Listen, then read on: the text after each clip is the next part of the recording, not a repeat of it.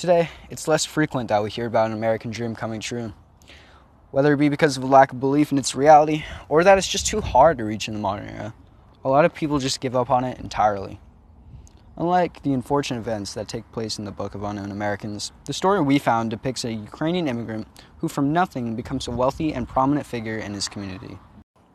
His name was Henry Hoskin, and he was born November 27, 1891, to the Russian Empire. Raised in the area now known as Ukraine, he grew up having to deal with intense discrimination from the Russian government because he was Jewish. Growing up, he despised them, and because of that, he didn't want any involvement in World War I. So when it arrived in 1914, after knowing he was going to have to serve by requirement, he left for America. When he made his journey, Henry had only the clothes on his back and the Cyrillic fonts so that he could hope he could be hired in the printing business. His original plan was to take the Trans-Siberian Railroad across Russia, but when that didn't work, he made his trip there alternatively. Hitchhiking and offering his services, Henry made his way across Siberia and as far as Harbin, China. There he met his relative, Antoinette Gaby, whose husband happened to be a French diplomat in the port town. Shocked at the clothing he was wearing, they bought him a new suit and forged fake documents to get him onto the ship to Kobe, Japan.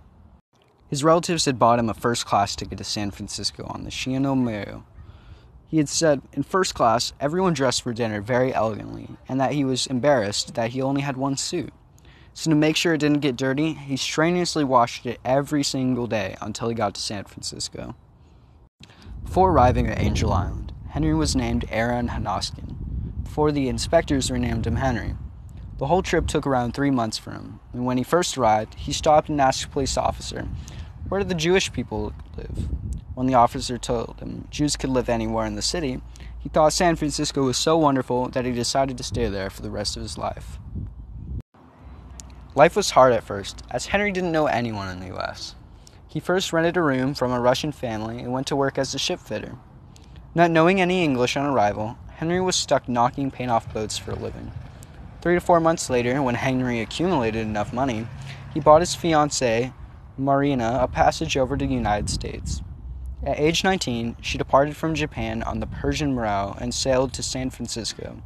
She arrived at Angel Island on August 7, 1916, and she was listed under the name Marina Dobkin.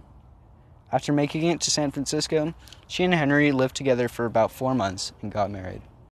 After working for some time, Henry met another printer named Albert J. Cohn. Together in 1919, they created the California Printing Company, which took off rapidly. They became so successful that they started printing all the phone books in San Francisco. Henry ran the company as chairman of the board until his death at age 93. Henry and Miriam raised their 3 children in San Francisco as well. Their eldest was their daughter Cecilia, and their 2 younger sons, which were named David and Ernest. In 1931, on Richmond District on 25th Avenue, they built a beautiful new home that was around 4,500 square feet, and was where their other children, David and Ernest, were born. It costed the family $8,000 to build in 1931, which in today's money is only around $119,000. Along with this business, Henry was a very prominent leader in the Jewish community, and one of the founders of Congregation Beth Shalom at 14th Avenue in Clementon, which is still active today. In 1960, during its centennial year, Henry served as president of the Bina B'rith, which is the oldest Jewish service organization in the world.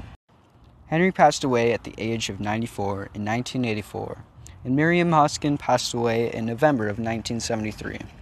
The Hoskins managed to grant themselves and their children a wonderful life. Though we'll never be able to experience their story besides them, we could still appreciate the amazing story that they had. Henry ultimately got what he came for and more.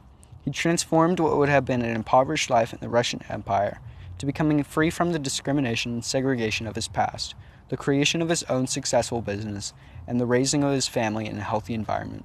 Ukrainians, along with many others, can offer us both good and bad experiences in addition to our country.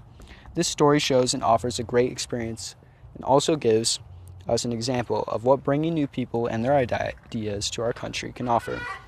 And their youngest son, Ernest, still remains active in the printing business today.